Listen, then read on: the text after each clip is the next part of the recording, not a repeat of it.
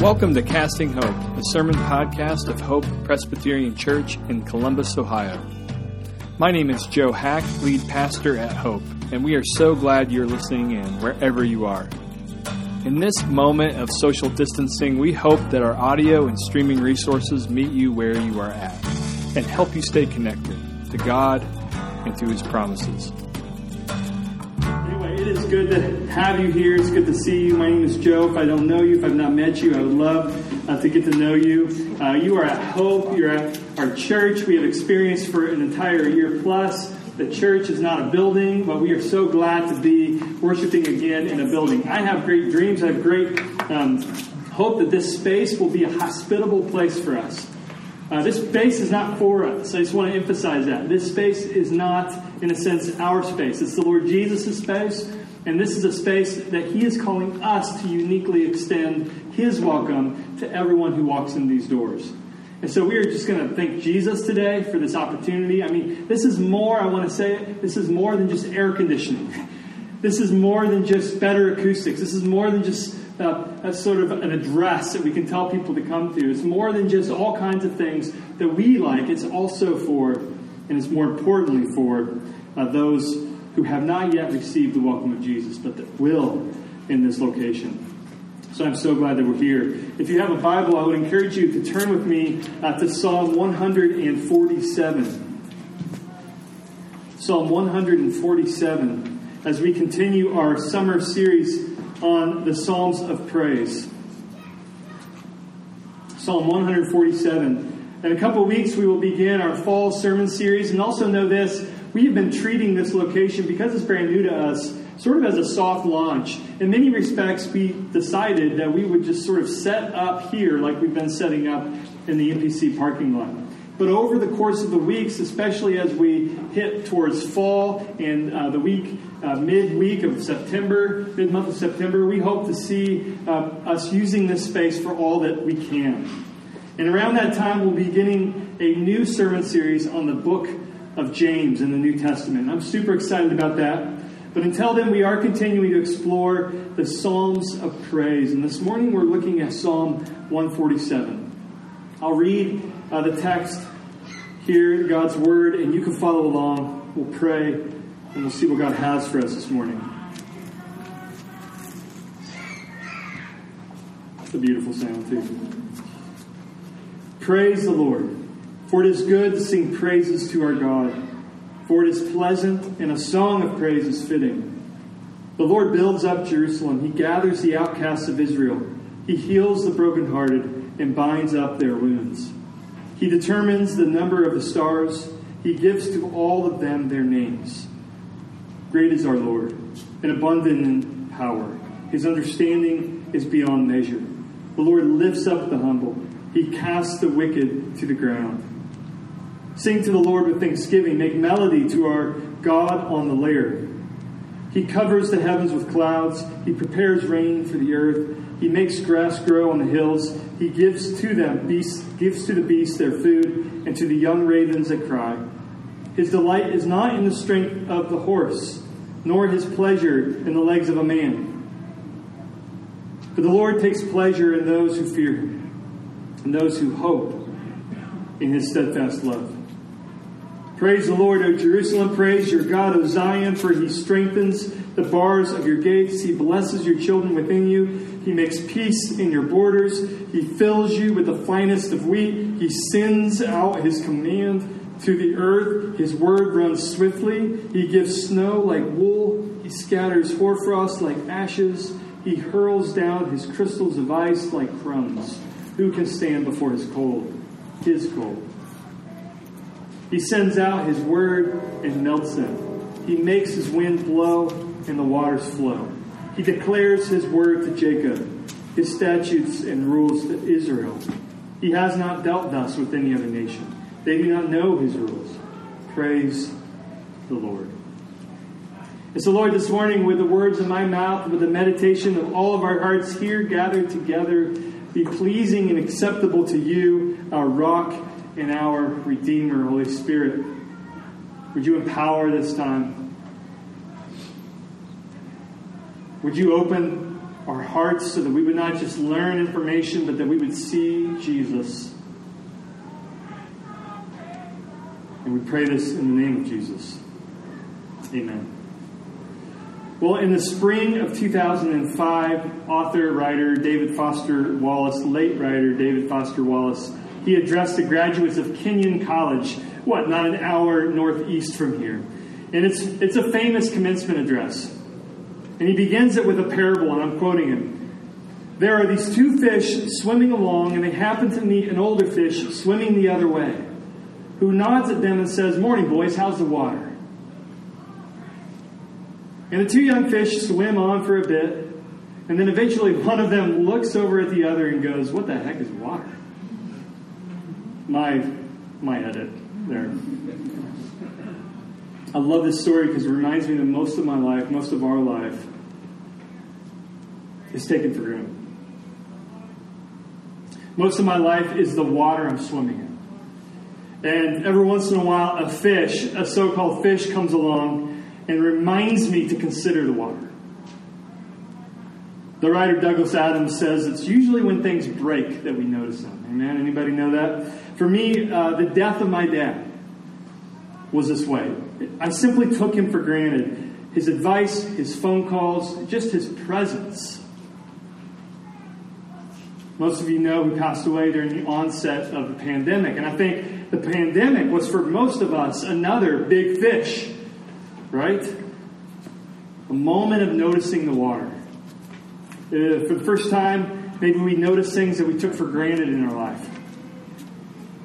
Because they were suddenly broken or they were suddenly gone. Things like shaking hands, things like hugs, things like cookouts, things like neighborhood pools, and things like church. This is the first time since the pandemic that we have gathered in a building to worship since March of 2020. So this morning we're probably noticing things that we missed and we didn't know that we missed. And that we took for granted beforehand. And one of those things for me was singing with you all. I don't know about you, but I didn't realize how important it was, for my faith, to sing with you all. I didn't realize how critical it was for my faith to hear your voices, to sing with you. I think singing in worship is one of those things that we will never, ever take for granted again. I mean, it's as if God designed us to sing praises to Him together. And that's exactly what this psalm tells us. If you look again at verse 1. Verse 1 says, praise the Lord. That's hallelujah in Hebrew. Praise the Lord. And then, for it is good to sing praises to our God, for it is pleasant, and a song of praise is fitting. And then if you skip to verse 7, it goes on. Sing to the Lord with thanksgiving and make melody to our God on the lyre. And that's an ancient guitar. And then verse 12. Praise the Lord, O Jerusalem. Praise your God, O Zion. So hallelujah here is musical. It's song. It's singing. Scholars agree it's praise accompanied with music and with song. It's Tehillim in Hebrew. Songs of praise. I think sometimes we miss this because we approach the Psalms on our own in our own quiet times with prayer. And that's great. To use these as prayer, to use these in silent meditation is fantastic. But we cannot miss verse 1. Sing to the Lord. Sing His praises. These are worship songs. The Psalter, the Psalms, the book of Psalms, is the ancient hymn book or worship book of God's people. And then just look again at verse 1. This verse is one of the most on-the-nose teachings that I've come across in the Bible about music and about worship. We learn in one little verse that we should praise the Lord with singing and music. That alone is pretty fantastic. Why, though? Because it says it is good. It is good. And it's good in two ways. It's good because it's pleasant, this text says, and it's good because it's fitting. It's pleasant and it's fitting. In other words, it is good for us and it's good to God. Singing praise is good to God. So verse 1 tells us that our praise is good. It's the tov in Hebrew that God declares over all of creation. When God looked at what He made, He said tov. He said, this is good. This is good. And when He hears our singing, when He hears our music, He values it. He loves it. He delights in it. He says tov over it. Singing praise is good to God, but it's also good for us. So commentators point out a paradox right here in verse 1. On the one hand, singing praise is not about us at all. It's not about us at all. It's about God. But when we sing praise to God, this verse tells us it somehow makes us more alive. It's pleasant. It's good for us even. Praise is not about us, but nevertheless, we benefit from it. And this makes sense if you think about it, because if we are designed to make much of God, if we are designed even to sing, if we're singing creatures, and if we're designed then to sing to God, then doing so will what? It'll unleash us and unlock us and maybe even free us into being who we are created to be. So yeah, God gets all the glory, God gets all the praise, and then there's a strange paradoxical freedom that we ourselves experience at the same time. God gets glory, we get glad. That's how God designed us. About 15 years ago, I bought a car that was very, very old, but also very, very low in miles. In fact, that was one of its selling points. One of its selling points was this basically sat around in a garage and didn't go anywhere. And so it looked amazing. The only problem was it was always breaking down. It was always in the shop. There was always something broken about it. So apparently, this was new to me. Cars are meant to be driven. That was like a great sort of aha moment for me. If they sit around all day, they don't just sort of stay the way they are. They actually degrade. In fact, driving a car the way that they were designed to drive actually makes them last longer because that's how they were designed. And the same is true for human beings. If we're designed to worship and to sing, then we are most alive when we are singing praise. Just like a car is more fully car when it's driving, so we are more fully human when we are singing praise. So verse 1 is, for me, a mini theology of worship. There's something about it that is good for us. There's something about it that is good to God. And this tells us that singing, as we just did this morning, and as we will at the close of this time, is not just an add-on. It's not just something we do to fill time when we gather together. It is central. It is central to who we are as God's people. If you're coming in here this morning and you're not a follower of Jesus, you're just exploring what it would look like to follow Jesus, I think this verse could be really instructive that Christians at their root, at their core, are those who sing praises to Jesus. We're going to explore why that's a good thing. If I had encountered this verse, I think before the pandemic, I probably wouldn't have made much notice of it. Oh yeah, sing praises. Hallelujah. But because we've not had congregational singing for so long, and even outside, your voices were lost in the sky, in the air. But now I see this verse. I love this verse. I love this verse. Verse 1 tells us singing praise is good. Singing praise together is good. But there are 20 more verses in this psalm, and I'm not going to spend as much time on each verse as I just did in verse 1. But what are these other 20 verses doing? They're actually showing us sort of how to sing praise. So if verse 1 answers the question, why sing praise, gives us a mini theology of it, then the remainder, 2 through 20, answers the question, how do we sing praise? And this psalm shows us a way. So many of the psalms show us different ways. This psalm shows us a way by celebrating what God does and by celebrating what God loves through song. We celebrate first what God does through singing. through singing. We celebrate what God does and what He has done and what He promises to do throughout redemptive history by singing. In this psalm, we see that in two ways. God creates and God cares or caretakes. God is both creator and caretaker. And so first we celebrate that God is creator. God is high and lifted up as creator in this text. So look again at verses 4 and 5. He determines the number of the stars, and He gives to all of them their names. Great is our Lord, and abundant in power. His understanding is beyond measure. It's immeasurable. God is creator of all the stars. In fact, Isaiah 40, verse 26, listen to this. And if you were singing with us, we sang about this with missing not one. The Lord says through Isaiah, lift up your eyes on high and see. Who created these? He who brings out their host, that's like an army, their host by number, calling them all by name, by the greatness of His might, and because He is strong in power, not one is missing.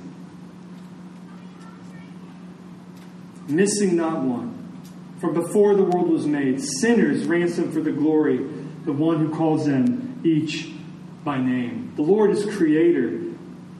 One commentary says this, and I'm quoting, astronomers now estimate that there are more than 400 billion stars in the Milky Way. And that there are 125 billion galaxies. So Milky Way is just one of 125 billion galaxies, we think. The total number of stars, therefore, is estimated at, and math majors help me out, 1 to the 1022nd, or that's 10 billion trillions stars. God is creator of all of them and knows them, each by name. So God is creator, and by singing this, we're reminded of this, and we're actually celebrating this reality about God.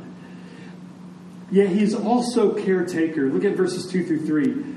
The Lord builds up Jerusalem. He gathers the outcasts of Israel. He heals the brokenhearted and binds up their wounds. So the fact that God knows every single star of not just the Milky Way universe, but every universe, all 125 billion universes, does not mean that He will forget you. And isn't that the point?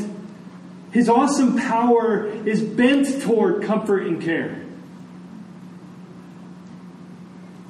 If you look at verses 8 and 9, we see that God doesn't just stand back. He's creator, yes, but He is caretaker. What's it say? He covers the heavens with the clouds. He prepares rain for the earth. He makes grass grow on the hills. He gives to the beasts their food and to the young ravens that cry. He cares for us so much that His powerful word that spoke everything into existence is also His powerful word that upholds everything in existence. And how appropriate that we are meeting in a 4-H building when we read verses 15 through 18. He sends out His command on the earth, and His word runs swiftly. He gives snow like wool. He scatters hoarfrost like ashes. Picture that. Picture what it looks like when you are done with your fireplace and maybe you throw your ashes out. That's the Lord. He does that. That's when it snows. He hurls down His crystals of ice like crumbs. Who can stand before His cold? Some of you who maybe aren't from the Midwest, it's hard words to hear that it's His cold. Cold is His cold. So don't blame Ohio if you're here and you don't like when it gets cold. He cares for us so much that this same word, this snow-creating word, this snow-melting word, is also given uniquely to His people. Verse 19. Verse 19. We are in special relationship to His word. He speaks His word to us. He gives us His word. The Bible is our unique possession, God's people. Same word that spoke into creation, everything. By the power of the same word, He speaks to us in Scripture. God is both creator, in other words, and caretaker. That's what God does. And we sing and we celebrate this. Other psalms, they sing and they celebrate what God has done and what God, and other aspects of who God is. The point is, that I want us to take away from this, is that we take things that God has revealed about Himself. and we sing them. Okay? We sing them. We sing about them. We sing our theology. And we sing in response to who God is. And this is so key because there's a difference between believing true things and really knowing and singing true things. There is a difference. You've heard me say so many times, there's a difference between statistical knowledge and relational knowledge. I've shared before how there's a difference between reading a biography of somebody and being married to that person. If you go to REI, there's an entire section that sells trail guides. There's a difference between opening that up and studying these trail guides and hiking on them and getting to know them every square inch. I've shared before my cookbooks. I love cookbooks. I love reading cookbooks. That makes me weird, but I know there's others of you. I will read a cookbook, but there's a difference between reading about food and feasting together with food. There's a difference between sort of previewing and doing the mise en place on the table and actually cooking the food. Sometimes people ask if I've seen a movie, and I say to them, because I'm not a big movie person, I say to them, I've not seen it, but I know what it's about. And what does that do? That grieves your heart, doesn't it? It does. You're like, that's not the point. You need to experience it. And that's what we do when we say true things about God, but we don't sing them. We don't celebrate them with song and with music. There's a huge difference between knowing about God and celebrating God through song. So we celebrate what God does. And we also, in this song, notice that we celebrate what God loves. Not just what He does, but what He loves. You don't know somebody well until you know what they love. And in this psalm, we are given access to God's delight. And therefore, we are invited to delight in what God delights in. God delights in healing. Verses 2 and 3 tell us it's the heartbeat of God. He sees our brokenness and He mends it. He sees our exile and He brings us home. He sees our broken hearts within and our broken bodies without. And it's His desire and delight to heal them. And when we sing about that. We delight in God's delight. In healing us. And bringing us home. We sing about our hope, that day when He does restore all that is broken, including our bodies, including our stories.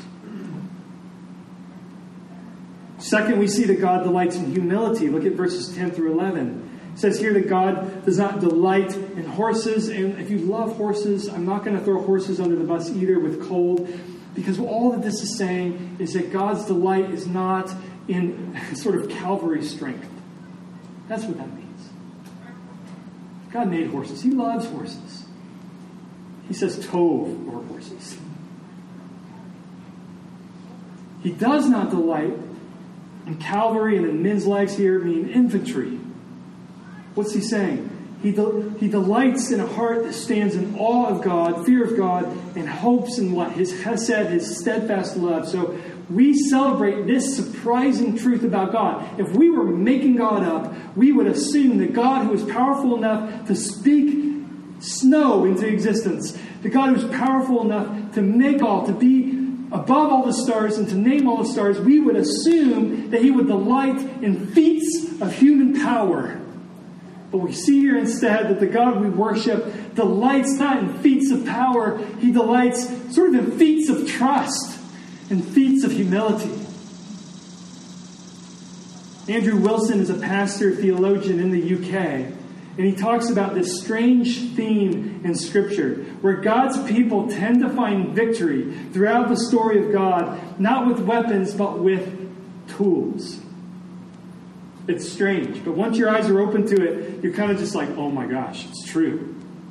So some of you may know the story of Jael, who crushes the head of a powerful commander with a mallet and a tent peg. Gideon with a jar. Moses, a shepherding staff. And in our psalm, we see this theme, and we see why. God does not delight in our feats of strength. He delights in our feats of trust.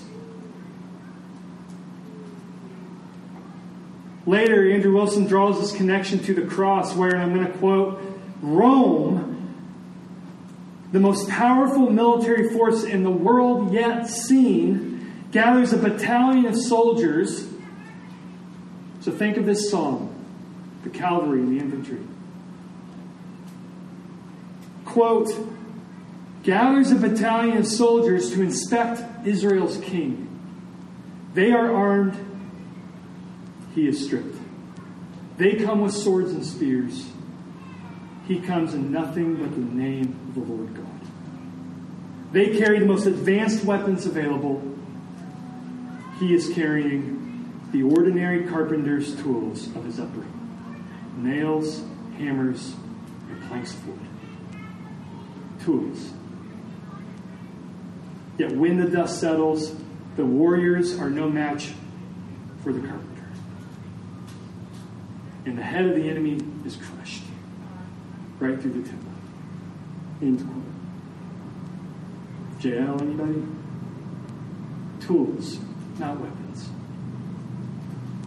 God delights in our feats of trust, not our feats of strength. When we are weak, He is strong. We celebrate that. We sing about that. When we gather, we say, praise you, Jesus, for that. God so delights in humility that Jesus himself most fully reveals the heart of God on the cross. Jesus, though he is fully God, humbled himself to death on a cross. God delights in humility. And then finally we see that God delights in his own. He delights in his own people. Verse 20 celebrates this astonishing truth. That God is in relationship to us. This doesn't make us proud. This doesn't make us sit in our hands. In fact, all throughout the Old Testament we learn that God's people are chosen not so that they can sort of congratulate themselves, but so that they can be on mission and extend that same welcome to others. But it is astonishing, if you sit and think about it, that you are here this morning. God delights in you. And he delights that you are here. God doesn't tolerate you this morning. God doesn't just sort of like you theoretically because you're in his church. God loves you. He doesn't tolerate you. He delights in you. God so wants to be in relationship with you that Jesus gladly came to live for us, to die for us, to be raised for us, to come again, to restore us so that we could be with him for all of eternity. It's been said that all religions are shaped like an inn, a lowercase n. Picture that, an inn. We do something for God. God does something in return. We sacrifice. God responds. We obey. God reacts. We sing, God gives. But this song celebrates something different. Christopher Wilken, he says, our relationship to God that we see in the Scriptures is utterly unique. It's not shaped like an N. It's shaped like a U. It's shaped like a U. God who is high comes down. And we offer our praises. God who is high and lifted up moves in.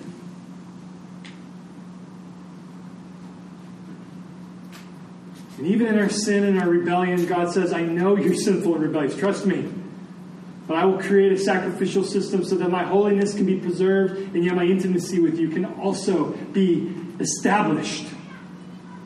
In fact, the whole book of Leviticus, you may be sort of tempted to sort of not read that book, but you're missing something very, very important about the heart of God. The book of Leviticus is God basically saying, I want to be with you. I want to be with you. I am a holy God. We are sinners and rebels. And God, like a you, comes down into our presence and says, this is how I am just and justifier at the same time. And all of this points to Jesus, where God, again, is just and justifier, where He is holy without any kind of dilution, and yet fully intimate. He wants to do this. He delights in us. It's not an in, it's a you. God who's high comes down, and we respond with what? Songs of praise. I want us to see songs of praise not as a way to twist God's arm into getting what we want. A song of praise, in other words, is a sign that we have a U-shaped relationship with God Almighty. See, songs of praise are central to the Christian life because our songs prove that God relates to us by grace and not by works or by good intention. See, our songs are not to get God's love. Our songs are not so that God would sort of come down to us. We already have it, and we respond through singing. The Lord builds us up, we sing. The Lord gathers us in, we sing. The Lord, verse 3, heals our shattered heart, we sing. The Lord, verse 3, binds our shattered body, we sing. The Lord protects, we sing. The Lord blesses, we sing. The Lord makes peace, we sing. The Lord fills, we sing. The Lord delights in us, verse 20.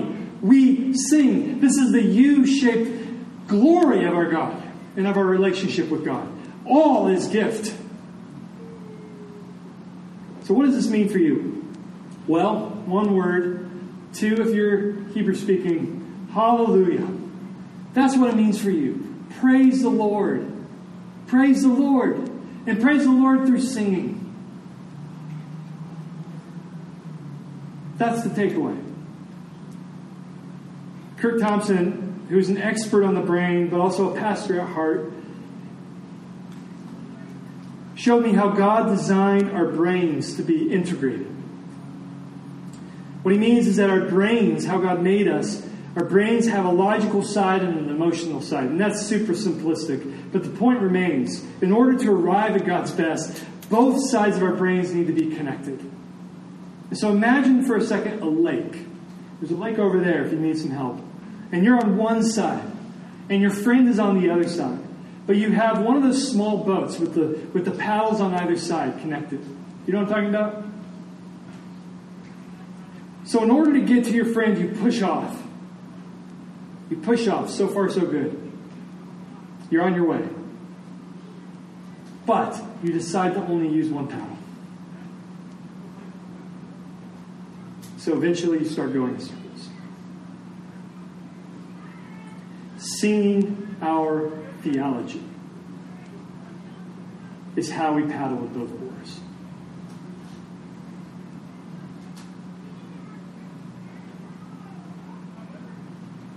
See, when we only use one oar, it's as if we're only relating to God with logic and thinking, which is very important.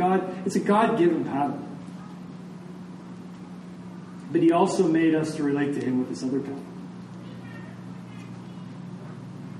What the Bible calls our leb, our heart.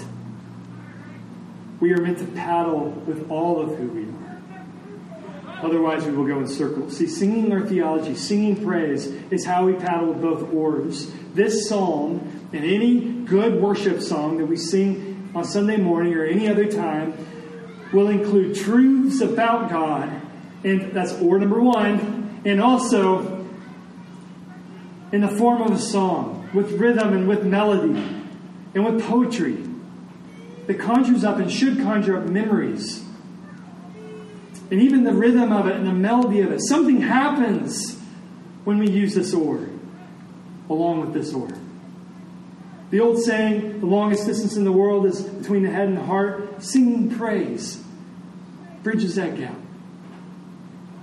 So if you love singing and you love playing music, this psalm tells us, keep doing that. Keep doing that, and do so often. If you struggle to sing and you think to yourself, I'm not a musical person, I want you to lean in here. This psalm tells us that it is good. It is good to sing. In my experience, singing is how God communicates to me, and it's how God communicates truth to my heart. I can read books, and I do read books, and sometimes God gets to my heart that way. But sometimes when I sing to you all a truth that I knew, I suddenly know. I'm relating to God with singing. And besides, even if you aren't a singer, even if you aren't musical, my wife, who's an art teacher, she would say, no, you can learn to be an artist. I think you can learn to sing. Number one. Number two, lean in. Why? Because I need your voice. We all need your voice. If we learned anything this past 18 months, we need each other's voices. When I sing with others, my heart is encouraged. The Apostle Paul tells the church to sing not just to God, but to one another. When we're singing together, I want us to view it as almost like preaching to one another. So on this first Sunday in our new space, I want us to imagine many, many years to come, singing praise. It's good for us. And it's good to God. So Lord, we do pray that you would open our hearts to sing your praise. Lord, that we would indeed taste and see your goodness as we sing. And it's in Jesus' name we pray. Amen.